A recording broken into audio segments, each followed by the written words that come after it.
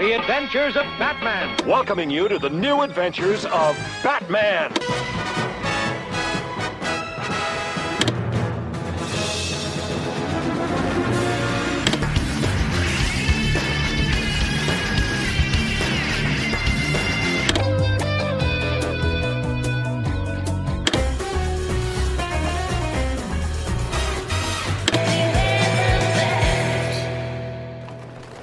Welcome to episode 18 of Batmanimation, a BatmanOnFilm.com podcast, revisiting the animated adventures of the Caped Crusader.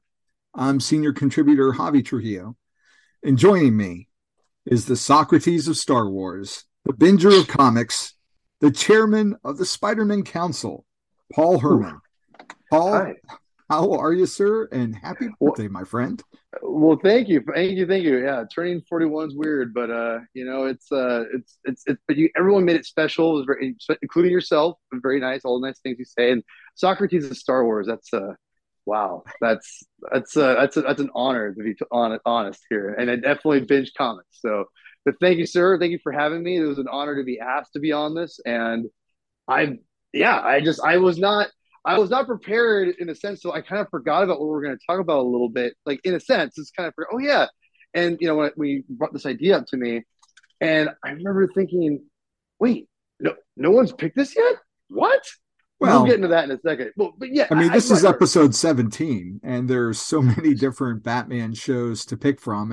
And right now, I guess you could call this like season 1 of the show. Not that we're breaking it up that way or anything, but I mean, we've gotten Lauer and Haas did a show from like the early 70s or late 80s.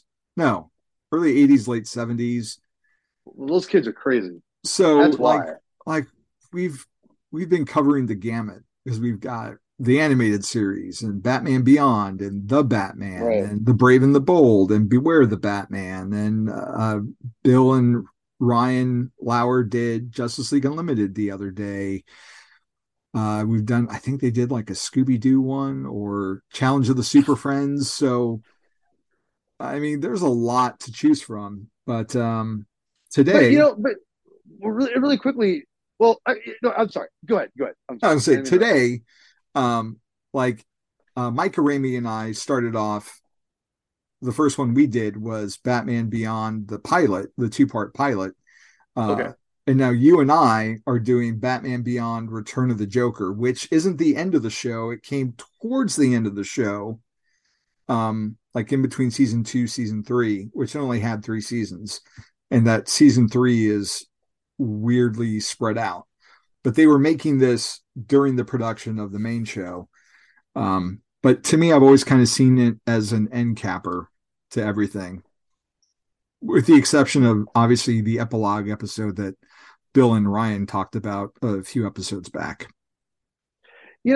So this is what's interesting about Return of the Joker. And obviously you can't talk about Return of the Joker without talking about Batman Beyond in general, like as a broad sense. Yeah. So just kind of I can give my little history. Do you want me to give my history of why I picked this and everything? Kind of like, well, with Batman Beyond. Let me run into some facts really quick at the top of the show, and then we'll get into why you picked it. Sure. This was released December 12th, 2000, which, I mean, that was 21 years ago. It's January 10th, 2023 now, so it's hard to believe it's been that long. IMDb has the logline as "The Joker is back with a vengeance, and Gotham's newest Dark Knight needs answers as he stands alone to face Gotham's most infamous clown prince of crime." And Will Friedle is Terry McGinnis Batman. The one and only Kevin Conroy is Bruce Wayne. Mm-hmm. May you rest in peace. Amen. Mark Hamill, the Joker. R.G. Harmon is Barbara Gordon for this. Dean Stockwell is Tim Drake. Terry Garr is Mary McGinnis. Arlene Sorkin is once again Harley Quinn. Tara Strong is Batgirl, not Harley Quinn. Matthew Valencia is Robin. Melissa Joan Hart, Sabrina the Teenage Witch, it says Dee Dee, but really she's the Dee Dees. Don Harvey's Chucko. My favorite, Michael Rosenbaum, is doing a Christopher Walken impression as Ghoul. Frank Welker, Fred, is Wolf. Henry Rollins as Bonk. And What? then, yeah, yeah. Wow. And you've got, Lauren Tom as Dana and couple other mainstays. Of course, Andrea Romano does the voice of Laughing Boy, which is, well, we'll get into that in a second. And Bruce Timm is a guard because he always does like a quick little cameo. But that's our main cast. It was written by, the story was by Bruce Timm and Glenn Murakami, and the story and screenplay were by Paul Dini. So it's going to be great. And Paul it was Dini. directed by Kurt Getta. Damn. So Paul, you and I have podcasted together before on like the Comic Binge, on the Spidey Dude Network, on the Spidey Dude Experience show. I first heard about you from Batman on Film. I think it was a video game episode you did with Haas, and I was like, I like this guy. He collects physical media and he's into 4K. And then you reached out to me once on Twitter and you're like, "Are you Javi from the Crawl Space?" I was like, yeah. So we started like following each other and formed a friendship where we've been talking now for a year or two online, and one of your Spider-Man Council members on the Binge, and we've been doing some Superman stuff recently, which has been amazing. So I wanted to talk Batman with you because we haven't really done that yet. No. And so I asked you if you were available and what you wanted to do, and you swung for the fences and picked a big one. So what made you choose this one, and what's your story with it? What's your connection? Well, with Batman Beyond, it's in a weird time frame when I was out of comics in general and out of like superheroes. Yeah. So really quickly, again, for those who don't know me, I talk a lot, so I'm going to try to keep this as small as possible. Basically, when I was like a teenager in 2000, just got graduated high school, so pretty much from like 15 to 21, 22, I would say 20 years old, around that time frame. I was pretty much out of comics, only spending money on music, buying records, CDs, instruments. Like I was all in on music, and I'm glad I was. But because at that time, comics and everything was really on a downturn, and so I was out of the loop on a lot of different things. And I remember peripherally, I just saw the Batman Beyond thing. I'm like, oh, here we go. We gotta go. So we can't sell Batman. We gotta make a cool futuristic Batman now, like whatever. And I just never really paid it mind. But I will say, I was like, well, this is dumb, kind of whatever, a dumb, overplayed concept. Because I'm like, oh, what is it, Spider-Man 2099 now? Jeez, like kind of laughing about that to myself. But I always said, costume's kind of cool though, and I just kind of just forgot about it, right? So fast forward, years later, I got back into comics and never looked back. Around 2000, I started kind of dipping my toe back into around 2020 when I was 2021. And then about 2004, I was full blown buying comics every week, spending like, $50 almost every week, it felt like, on this comics. And I got heavy back into it and I haven't looked back ever since. In fact, it got even heavier and heavier over the years. So Batman Beyond, it was always this thing that I just kind of never really like went into, and I never really heard a lot about. Even like when I got back into comics and started going on, social medias were early back then, like message boards, kind of whatever. Like I never really heard a lot about it. Never heard bad things. Never heard good things.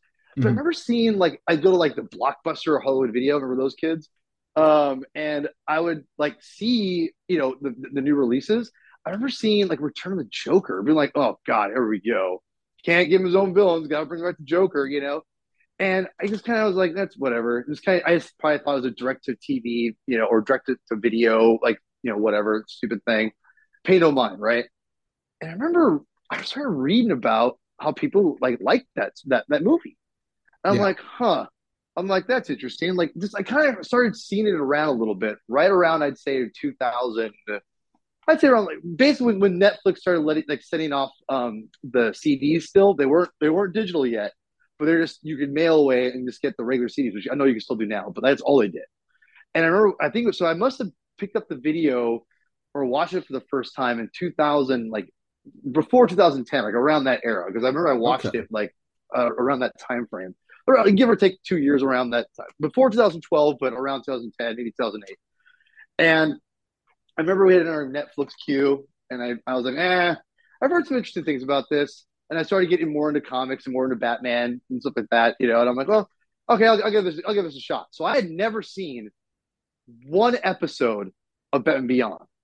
I loosely knew the concept. I'd seen like bits and pieces, but I've never sat down and learned who that. I didn't even know his name was Terry. I had Wow. no idea. So Batman: The Return of the Joker was my first full introduction to the character of Terry McGinnis as Batman, and I remember just like being like, okay, whatever. I don't think I had it for like a week, and I was like, I need to watch, or for a while, a couple weeks, and be like, I gotta watch this. You know, I gotta return it because I want other stuff I want to get. Hmm. But I'm like, okay, I'll pick it up, whatever, or I'll go finally watch it. So finally, I said I watch it. You know, hearing some decent things. I'm like, okay, whatever. I wasn't expecting much. You know, I guess I don't know. I just was whatever, right? Just okay, put it on, and I gotta tell you, I was blown away how good it was. I was blown away. I got done, Javi, and I went, that was awesome. And I was amazed of how well it balanced the animated series, which I loved as a kid, and the Batman Beyond series. And it blew me away of how clever it was and how Yeah. shocking it was. And I know we'll get into like, you know, a little more specifics here in a minute, but yeah, so when I first watched this, you know, I had no idea about anything of Batman Beyond. And then that's when I accepted Batman Beyond full bore and was like, man, like this is actually a really cool concept. And I actually like the characters. Just to get this out of the way first, I actually have not seen the whole thing of Batman Beyond because I got to tell you, so I got super excited about it, right?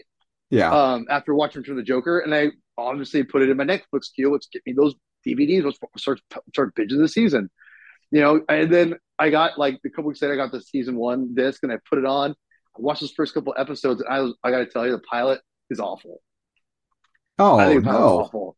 Yeah, I think the pilot's awful. And in more than one ways. I don't think it's the best written of them all.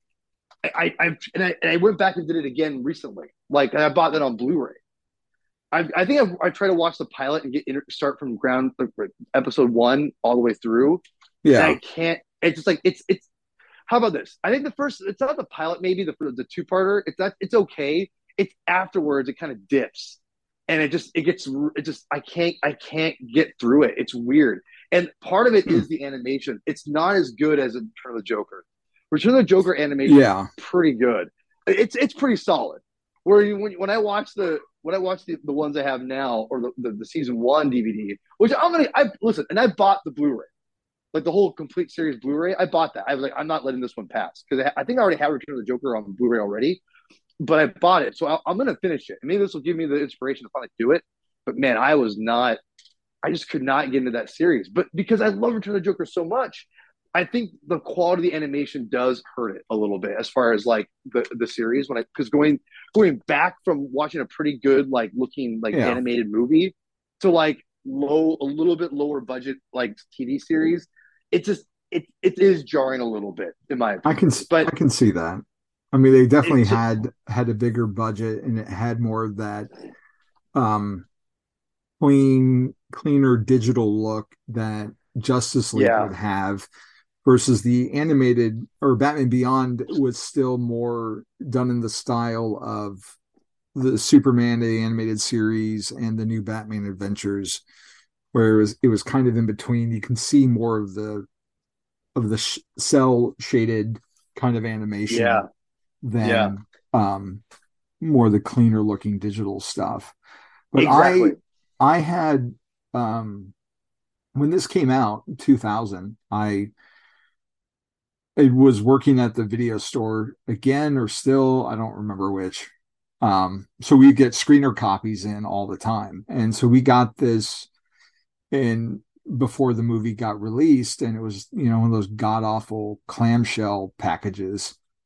Um, and my brother and my dad and I saw Mask of the Phantasm in theaters when it was clamshell at when it was at the clamshell. low, dollar theater. So that always set a really high bar for Batman animated movies. Cause I mean, Mask of the Phantasm is like still just perfect and holds up to this beautiful. day. It's beautiful. And I was kind of let down by Sub-Zero because it wasn't really a Batman movie, even though Batman's in it. It was better than Batman and Robin, but it didn't quite hit me the way Phantasm did. And when we sat down to watch this movie, like we had all watched, Batman Beyond as it came out. And this felt more like that Mask of the Phantasm magic was back as we watched it on, VHS. And it's got a weird history too, because the version that we watched was like a PG-13 version. And there is a little bit of an edge to it for, 2000. Oh, for sure. But then when they put it out, as like a PG version. So there's weird trims and edits and changes. Like they couldn't show to get the PG rating when Bruce is practicing with the Batarang and it slices off Two-Face's head, like the dummy. Like they had to cut that. When the Joker kills Bonk, he doesn't impale him with a spear gun. It's laughing gas, and he's still like giggling. So there's weird little changes like that between the PG and PG-13. And it's also one of those movies too where I think they animated it in like a 4:3 TV frame, but then to make it feel more like a movie, they cropped it to like a 16:9 ratio. So like there's two different versions and there's two different ways of looking at the movie. But I was blown away by it, and I loved the intro. It starts off really strong with this different looking gang of Jokers than we'd seen in the show prior, pulling a heist for some tech, and Batman Beyond comes and stops them. And they have like this big fight over the city, and the music, it still has the Batman Beyond sound, but it hits a little bit differently. There's more of an orchestral push to it. And everything just feels bigger. And I can see where you're coming from animation style wise, because it does look so much more vibrant. It's gorgeous, cinematic. It looks great. There's panning shots and I mean it's epic. If you've seen the movie, and we even get like a great fourth wall line breaker line at the end where he's like, "This isn't coming out of my allowance." And it always kind of reminded me of On Her Majesty's Secret Service, the way the pre-titles of that ends, which was funny because then when I listened to the commentary, they actually mentioned that they were going for a beat like that. And then it goes into some pretty lackluster credits. I guess they came in at the last minute, and it's just a black screen with names on it. But the theme is good. And then it picks it up into the story proper. But with this new gang of Jokers, you've got the Dee Dees, who are kind of like your Harley Quinn stand-ins. You've got Wolf, who is it comes from one of the earlier episodes where they introduced this concept called splicing, where people were mixing their DNA with animal DNA to get abilities and to look different and look cool, like having snake eyes or something. So he kind of fulfills the hyena portion of that crew. And Bonk is the muscle, and Chuckles is just this really creepy looking overweight clown guy.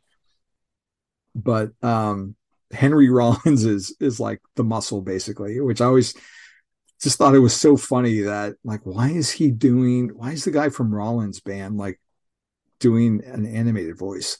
But this isn't like the only one. He's done like a ton of voice work. He's an actor. He's in Heat, actually, Javi. Yeah. Funny enough. So like he's in a number of different films. He's just kind of small parts here or there. Yeah, but he tends to do some interesting things. Like he does doing a song with William Shatner on the 2004 album Has Been. So oh god, yeah, it's amazing. It's amazing.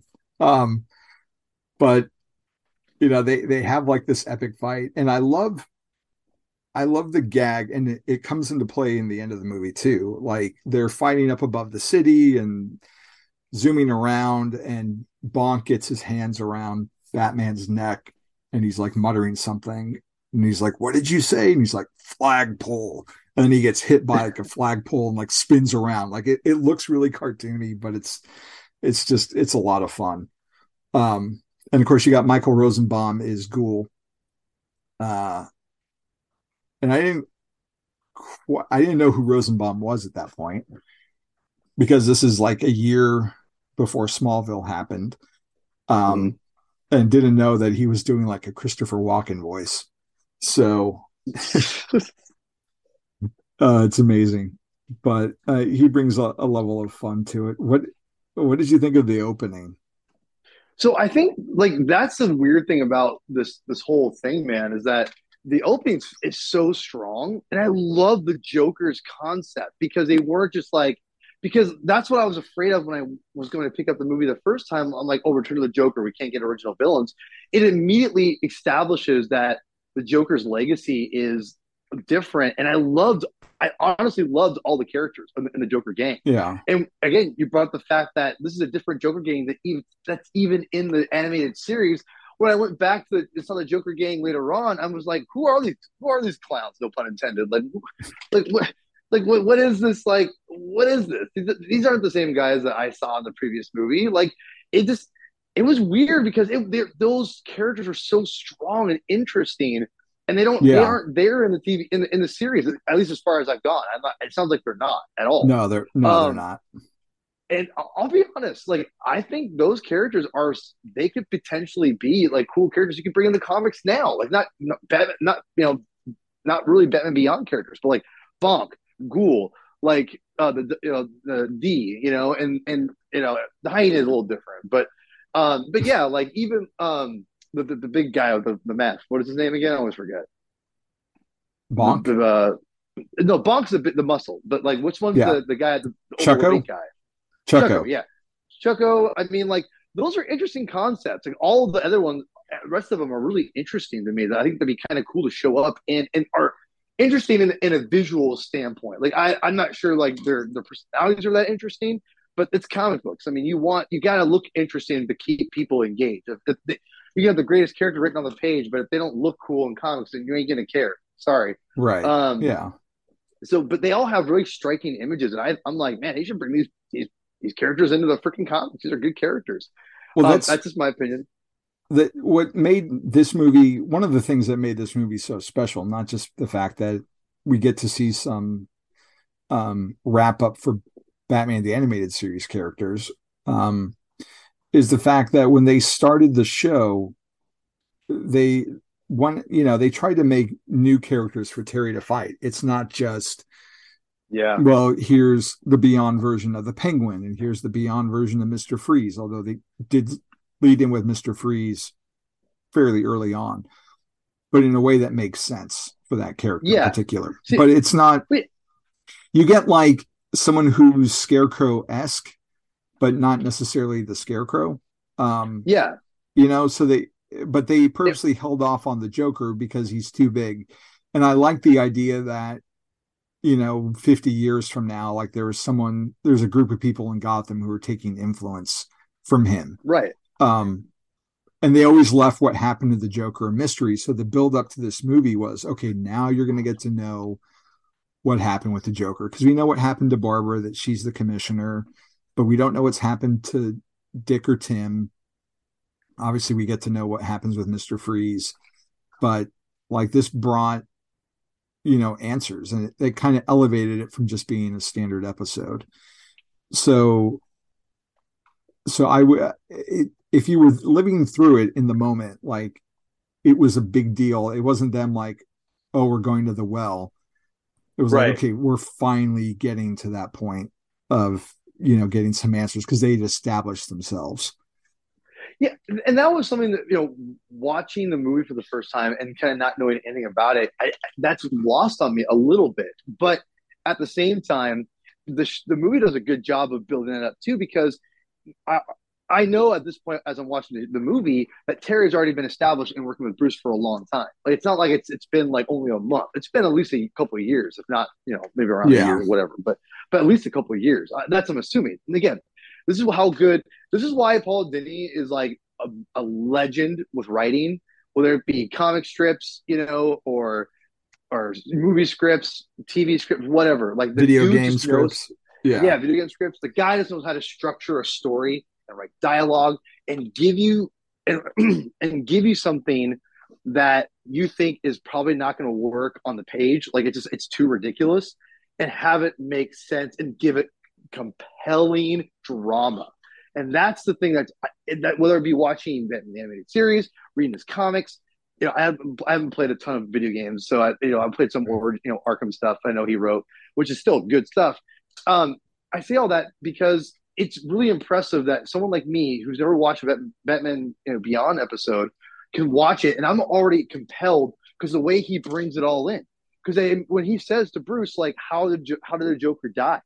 I'm like, oh, so like, you never talk about him. I'm like, oh crap, like he never talked about him. Like, oh man, like, and they build that up that Bruce doesn't want to talk about it, and he does it in a way where like it builds throughout the whole episode, the whole movie.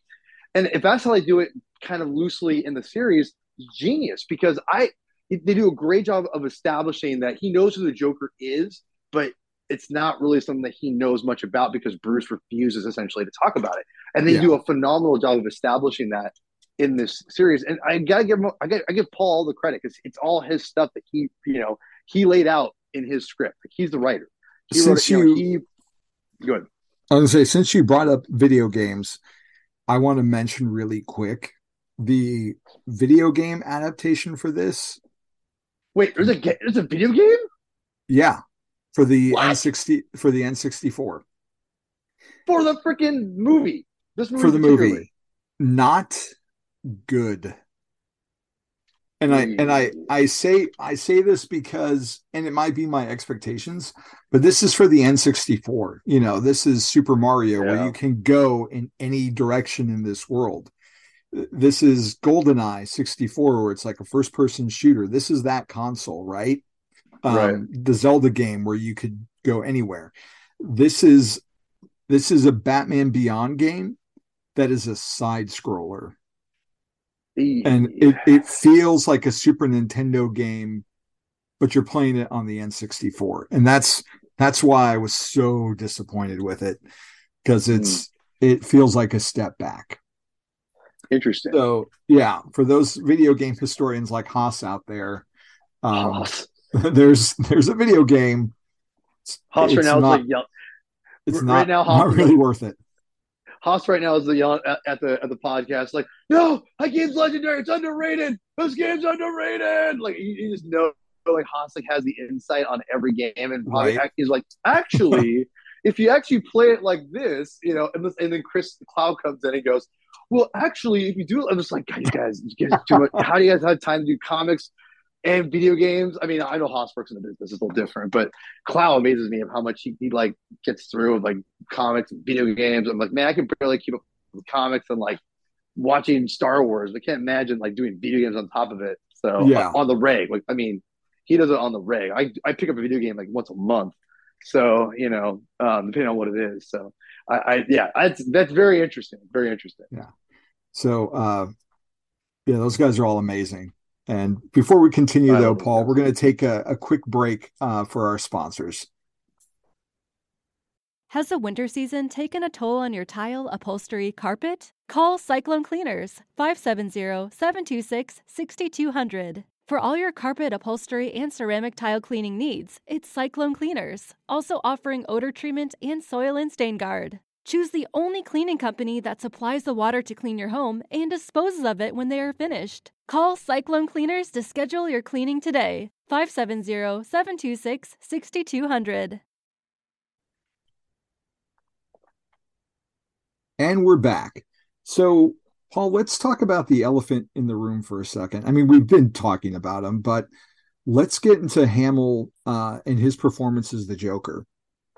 One of the things that I found interesting about this is it kind of echoes his first portrayal of the Joker in Batman the Animated Series, in as much as he first voiced a character in Heart of Ice, like a sleazy corporate businessman, before he wound up voicing the Joker for the animated series.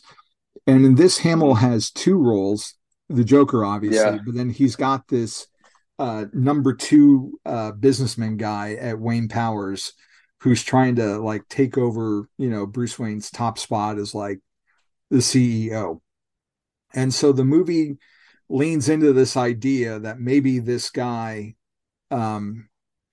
is really the Joker, that he's got some connection to this Return of the Joker. And that's obviously in part because it's Hamill's voice. But this Joker, like this would be the third iteration we've seen of him, of Hamill's Joker at this point. And I say third counting obviously the original incarnation in Batman the Animated Series, and then the redesigned look for the new Batman Adventures. So this is like the third different visual representation we've had for the Clown Prince. And this one's got more of like a Hannibal Lecter malevolence to him. Like his hair is slicked back. I actually thought it was really fresh compared to the new Batman Adventures look. Like I like this one better. Like there's just Absolutely. you can definitely see there's more of an evil look to him. His build is a little bit stockier, and there's kind of a reason for that as we get into it. But there's just this edge. I mean, the Joker's always been crazy, at least Hamill's performance of it, but there's more of a sinister edge going on in this performance that he later dips into for like the Arkham games, and maybe the Killing Joke, if you want to talk about that. Not really. But how did you feel about this version of the Joker that's not the Joker, but it is the Joker? If that makes any sense. So first of all, First of all, I want to echo exactly what you said, because I've only seen a little bit of the new incarnation of the Batman animated series. When I went to Kids WB, and I gotta tell you, I do not like the Joker's look in that show. And part of it, I honestly think, is his eyes are he needs regular eyeballs. I don't like the little. I think that kind of loses the humanity, and I think a little bit of scariness in the character. He looks really cartoony. He looks like he is a cartoon character. Whereas in this incarnation and in the original, he's got regular, crazy eyes.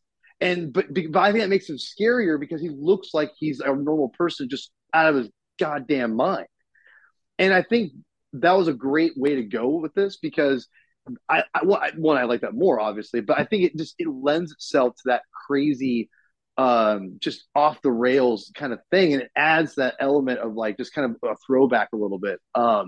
It just felt like more natural. It just looks better too, to be totally frank here, But no, I was really impressed because I love the red herring of I forgot about that. It's been a while since I've seen this movie. But when I watched it, I'm like, oh yeah, I forgot Hamill played that guy. I'm like, oh yeah, because he's obviously the red herring here. But with his performance, I thought it was really cool because the brilliance of Paul Dini's writing, it's all there. They slowly kind of unravel the mystery as it goes perfectly, where you start to realize there's more to this Joker than we think, and what exactly happened. And they establish right away that this is not the same character, but it's the same Joker. So I'm like, how are they going to? I remember watching this for the first time, Javi, being like, how are they going to explain this? I'm like, how? Because like we all talked about, he's literally the same character. He looks a little different, but he's not like night and day different. It's just it's like you said, a little bit stockier maybe, but at that point I'm like, what? But everything was all there. The deadliness, the craziness, the kind of fun that he kind of portrays in the character. I think that's one of the things that lures people to this performance, is that it's not just a sadistic, I'm crazy. It's like, I'm off my rocker, I'm having fun, but I can switch back to the fun and the crazy almost seamlessly. And that's to me is Hamill's performance is always underrated about, is that he's able to portray totally evil and totally fun, within the same dialogue or the same scene, and that's not easy to pull off as far as portraying that to the audience and luring people in and out, because there's a sense of like not as dangerous, like he's like just like the Mad Hatter or something like that. Like it's not he's a mastermind, sure, but like you know what I mean. Like he's not like really a threat necessarily. Yeah. I never get scared when I watch the Mad Hatter or like something like that, right? Like, or even the Riddler. It's like they don't really scare me. It's like he's got smart him and whatever. Whereas a Joker, he's got that he's so insane. There's a sense of like he's not just going to hurt random people for no reason, the Riddler and Mad Hatter necessarily. Whereas Joker is like he'll just do anything. And I think that his portrayal in that Mark Hamill is so good. It just again it's seamless in this performance where it makes you. I remember as a fan watching it for the first time being, how is this possible? Like if because Bruce says he's dead. No, he's dead. Like he's gone. Like there's no way he's going to come back. And I'm like, well, how in the hell is this going to happen? Like how they can explain all this?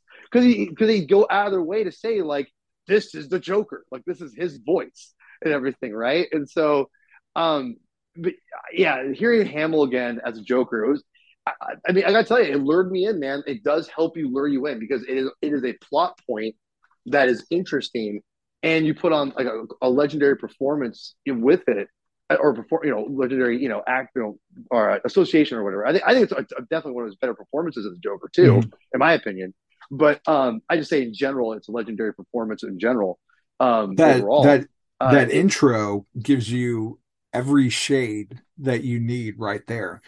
Because it starts off with the Sinister, where you just see those two red beady eyes and his voice is deeper. And then he kills Bonk in the PG-13 version, and then starts rallying his crew. And that's where he gets into that maniacal, playful side, where even the animation picks up and makes him more of a cartoon, where he's like ready to give this town a wedgie again. And he's got his arms like shaking. And then, he's asking who's with him. And then everyone's like, oh, we're with you. And then Bonk. Yeah. And he's like, oh, that's right. Bonk's dead. And so you get like all these different flavors of the Joker in like 3 minutes. And it's incredible. And the science of his return, I mean, it's one of those things where it's 50 years in the future. You just kind of roll with it, it's comics, or it's a version of comics. So it never bothered me how they brought him back, especially because the way that it happened, like his death, like just it hit so hard. And let's transition into that moment. Let's just briefly talking about like the Joker, like coming after the new Batman Adventures look. Like, to me, the Joker we see in the flashback is like my favorite animated version of the Joker. And that aesthetic carried forward into his Justice League and Justice League Unlimited appearances. Like, to me, that's like the perfect Timverse Joker. Like, he's got the right balance of everything.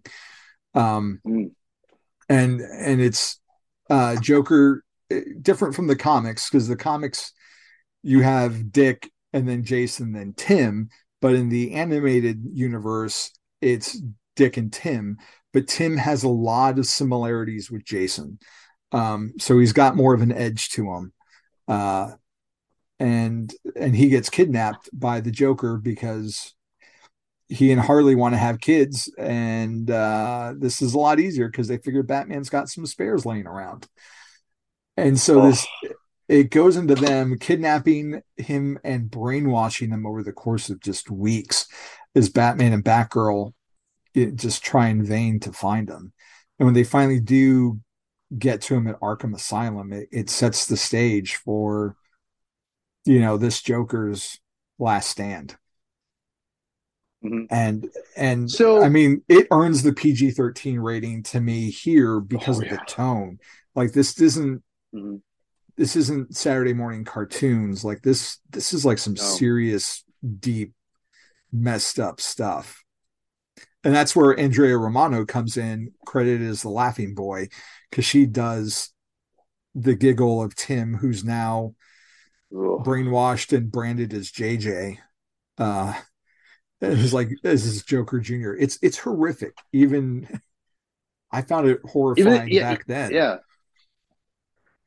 Well, one of the things I think people, at least, and again, this is not like everyone thinks this way, but I think a lot of people who agree, who aren't super hardcore horror fans, is that the the more it's almost like the more you don't tell, the more you don't show of what actually happened to Tim, the more frightening it is.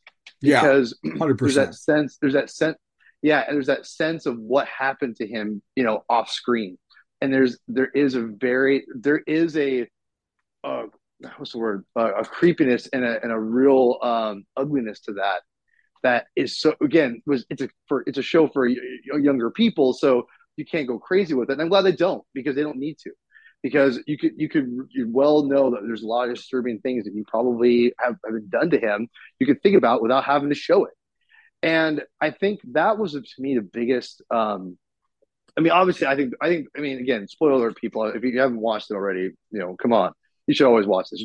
You should put a big spoiler alert in this as well. But the whole reveal of Tim being the new Joker blew my goddamn mind, because Javi, like you, we're close in age, and Yeah. I know you're a Tim Drake fan. We love Tim Drake, Yes. Robin. And so I mean, Grummett, baby, right? Tom Grummett. Hell yeah. Even my Robin. Yeah, that's probably my favorite Robin ever, is Tom Grummett's Robin. That Robin Run cover, chef's Oh, kiss. so good. Yeah. So good. Underrated run. In all its Tom Grummett, 90s chromium glory. I still have it. My copy's hacked to crap. It's like all peeling off on the sides and whatever. I'm like, I gotta sell this crap. Anyway, but Tim Drake is. When I got back into comic, or I was growing up reading comics, I remember Death in the Family, which you so elegantly, beautifully did with Brian Lauer on the Death Book Club, which, by the way, love that episode. Thank you. And I grew up on that, knowing Jason Todd died. And when Robin came back, it was a big deal. And I got back into the Knight's Quest, Knight's End, Nightfall era. And so I got really heavy into Tim Drake. I got into the Redbird, and I love all that. I grew up on Tim Drake Robin. I love Tim Drake. Yeah. And it's one of those things where when I watched this, it was really hard, because I watched a little bit of the animated series of that other the Kids WB. I just call it the Kids WB version. And I remember I liked the Robin costume, by the way. I liked the all red. It was cool. But I knew they kind of spliced Tim and Jason together a little bit, which I understand. But it was really disturbing to see someone I love as a character named Tim Drake just basically get mutilated in his mind by the probably the most well-known supervillain of all time, and probably never be topped by anyone in any kind of comic book history. And see that come out, and it makes sense. Like the fact that Joker's I'm like, man, it really took the story is both it. You could see it happening in the comics, to be honest. You could see Joker doing this. It was also hilarious looking at Harley Quinn in this. It's like, especially where she's now as a character, as an anti-hero-ish kind of, Mm-hmm. and then she's full on doing awful things, and it's like, man, it's so funny where Harley's come as a character. But again, I liked, this is where the genius of Paul Dini is that he brought in this whole idea, the whole family idea, and a couple of spares. It's just that whole idea is damn, that is dark. But it makes sense, because how would Joker get to Batman? By taking and not just killing them, but converting him to himself. How do you do that? Yeah. How does one do that? And seeing that happen on screen was just brutal, man. It was just brutal. And I thought about that. I'm like, man, Tim Drake, especially think about it now, Javi, Tim Drake is kind of, they could almost go that route, in that way, potentially, because how many Robins we have now. I'm not saying we should do it, but you see what I'm saying? You almost could justify to the editors of DC, well, Tim Drake's just kind of hanging out. I mean, granted, I know he's got a little more publicity lately, and I think it's cool. But I'm just saying, it's not like he's been kind of they don't know DC has not known what to do with Tim Drake for a while now, since Damian came in. Since Damon, since Damian came in, they don't know what to do with him, and it sucks, because he's a great Robin. And I think there's got to be I still think Red Robin. It should give him the Red Robin like costume. Good to go.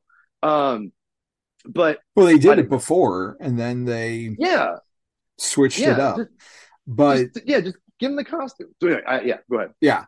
I was going to, you're going to get me off on a Tim Drake tangent about Chip Zdarsky, where he seems to be kind of leaning back into that, which has been really refreshing, even though it feels like a retread.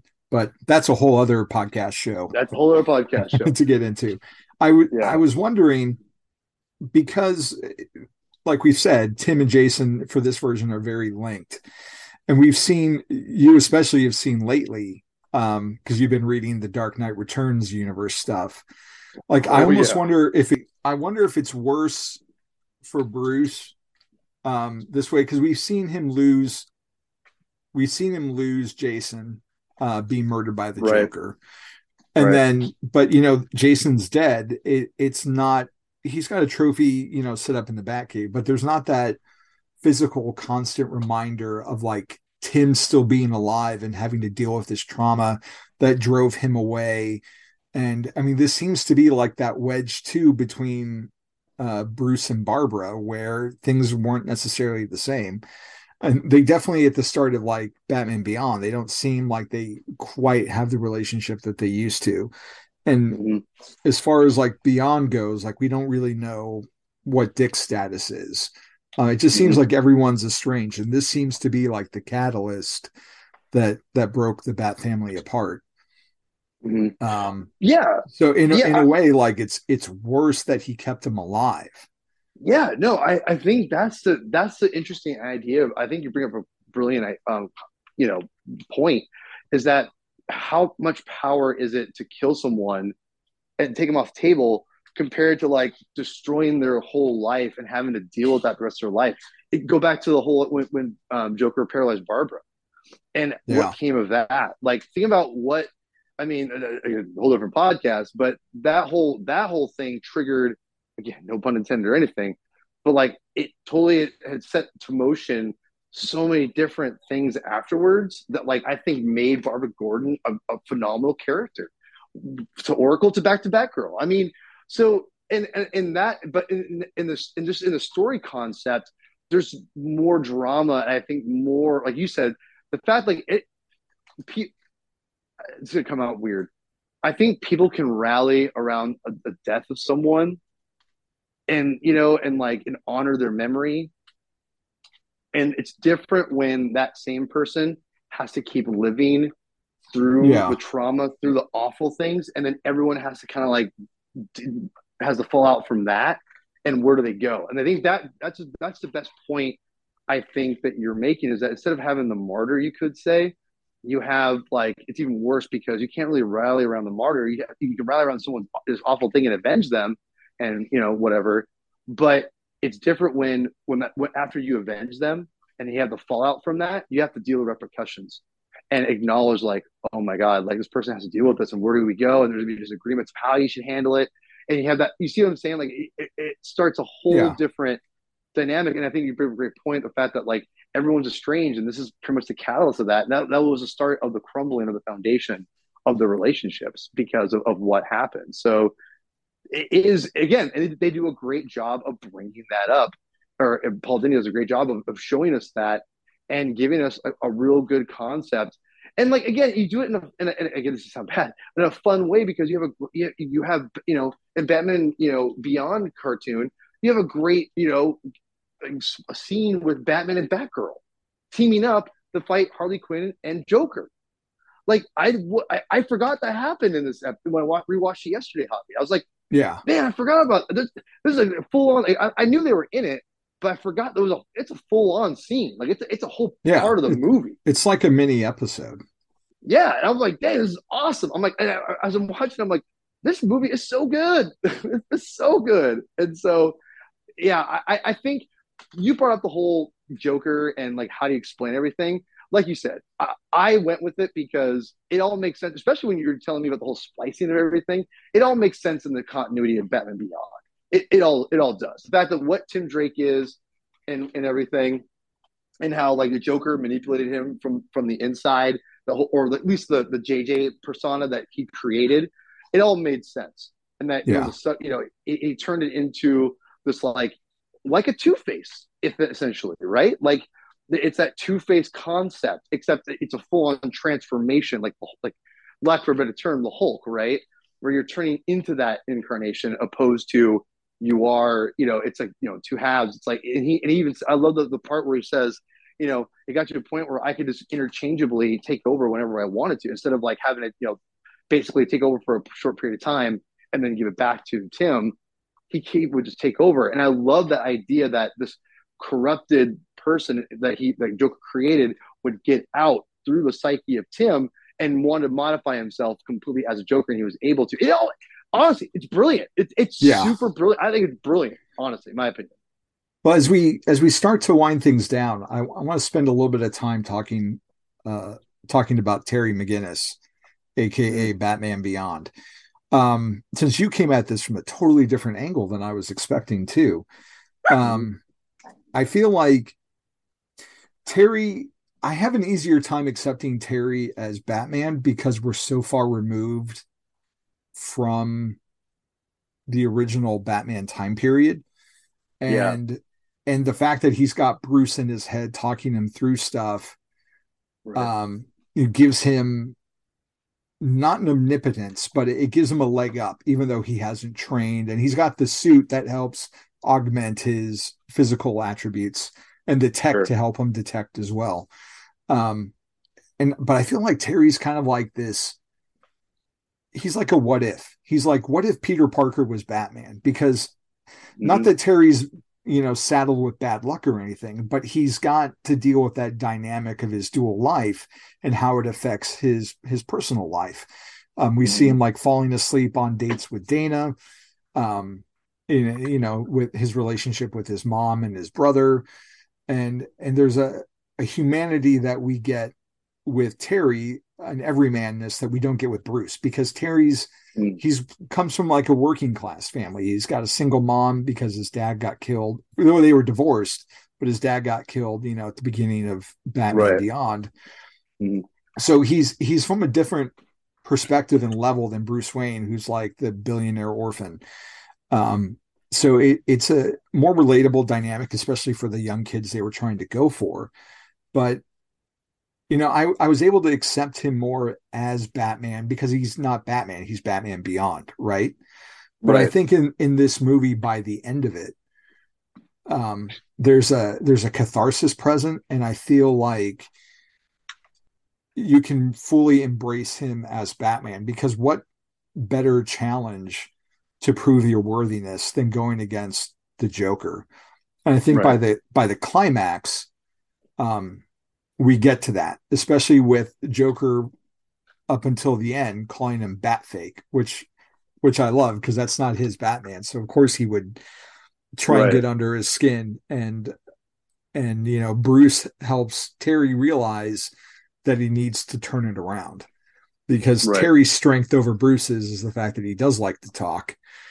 And I thought that was a great dynamic and like power change to the Batman Joker relationship, where now Batman's making fun of the Joker instead of the other way around.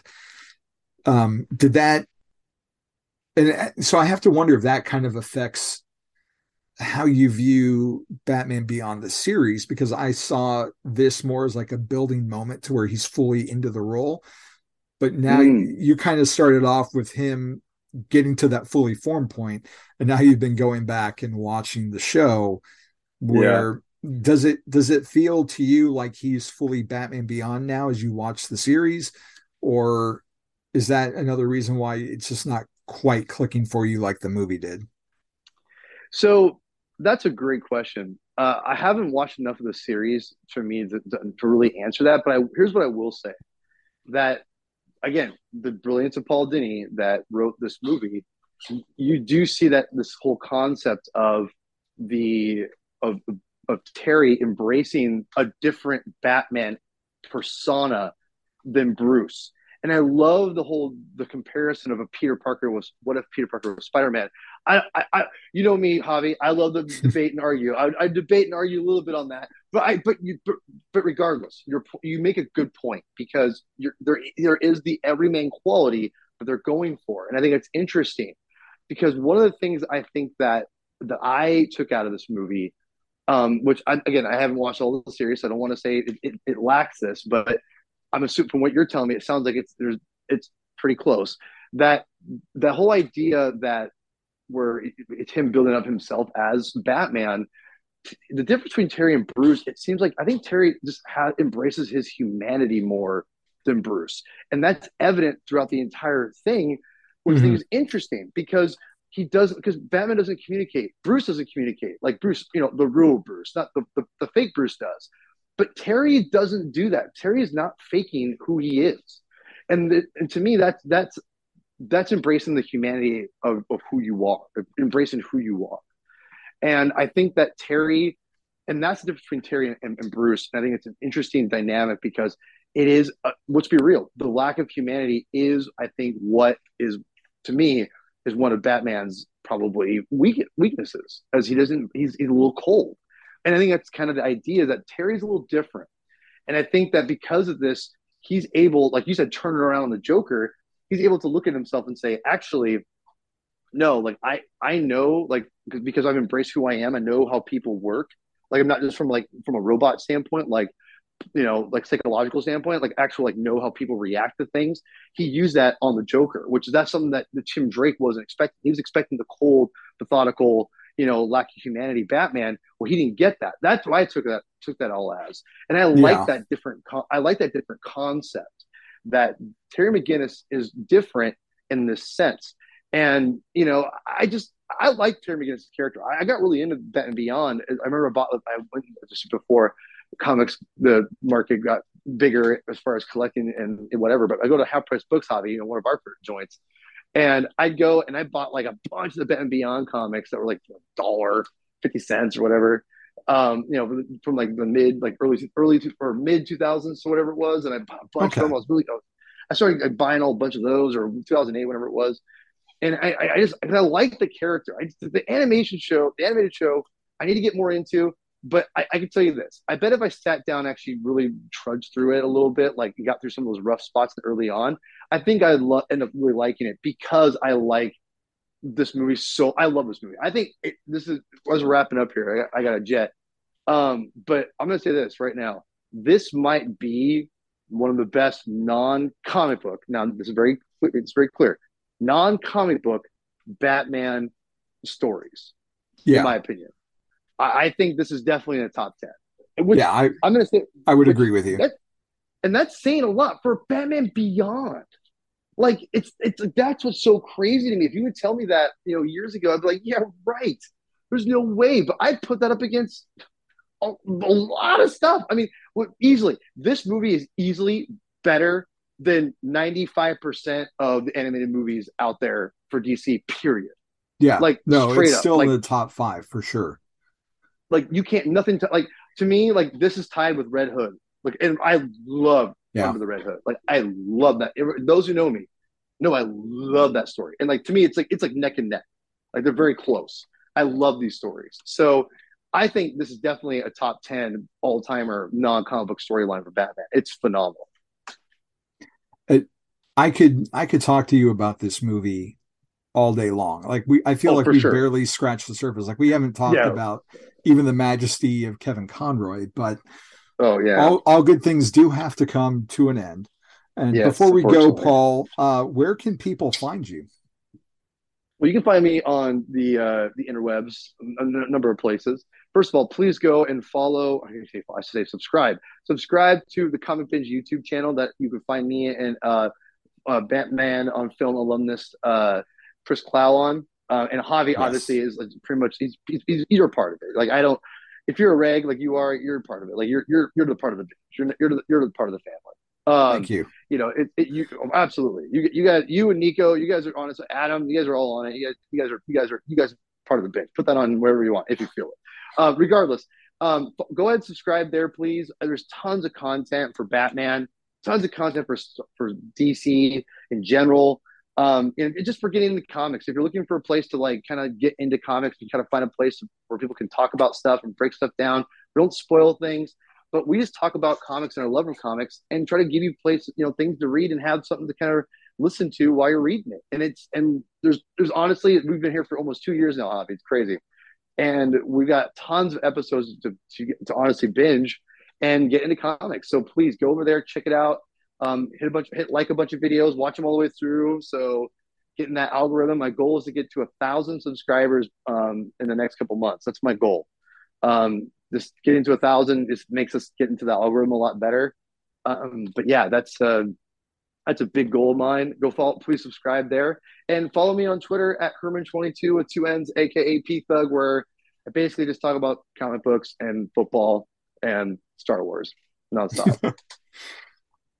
All right. Well, you can find me on Twitter at Javi True, on Instagram at The Bond Is Not Enough, and on Batman on Film, obviously, where I do a lot of these Batman animation episodes along with the rest of the Batman on Team BOF. We are currently working on Batman 1989 chapter by chapter. Bill obviously has the social hour. We're going to be doing lots of stuff this year for the 25th anniversary of the website, which is amazing to think that it's been a quarter of a century. Bill has been talking about Batman, and he's brought in so many different people and voices over the span of 2.5 decades, including people like the aforementioned Chris Clow. Mm-hmm. And it's just been the Reverend. It's been so fun to be a part of that site and to get to meet and talk with people like you, Paul. So yeah, you can just head over to Batman on Film, where you'll find all the links. You can find comic reviews, links to our YouTube channel, which, we've got all the episodes up on there. And that should do it, man. Thank you so much for coming on. Like I said, we could have gone on for another hour, but easy. But it has been a real treat to have you on our first time talking Batman for something together, which has been really cool. That's crazy. This is the first time we officially have talked Batman together on a podcast. That's crazy to me. Yeah. What the heck, dude? Well, I don't think it's going to be the last. For sure. No, it definitely, trust me, it will not be the last. I promise you. So I want to thank everyone for listening to this episode, and announcer Rachel will take us out. Thanks for listening to Batmanimation, a BatmanOnFilm.com podcast revisiting the animated TV and film adventures of the Caped Crusader. Follow Batmanimation on Twitter at Batmanimation. Follow BOF on Twitter at The Batman on Film. Follow Jet on Twitter at Batman on Film. For Jet and Team BOF, I'm announcer Rachel. Batman on Film, authoritative, definitive, the original, established in 1998.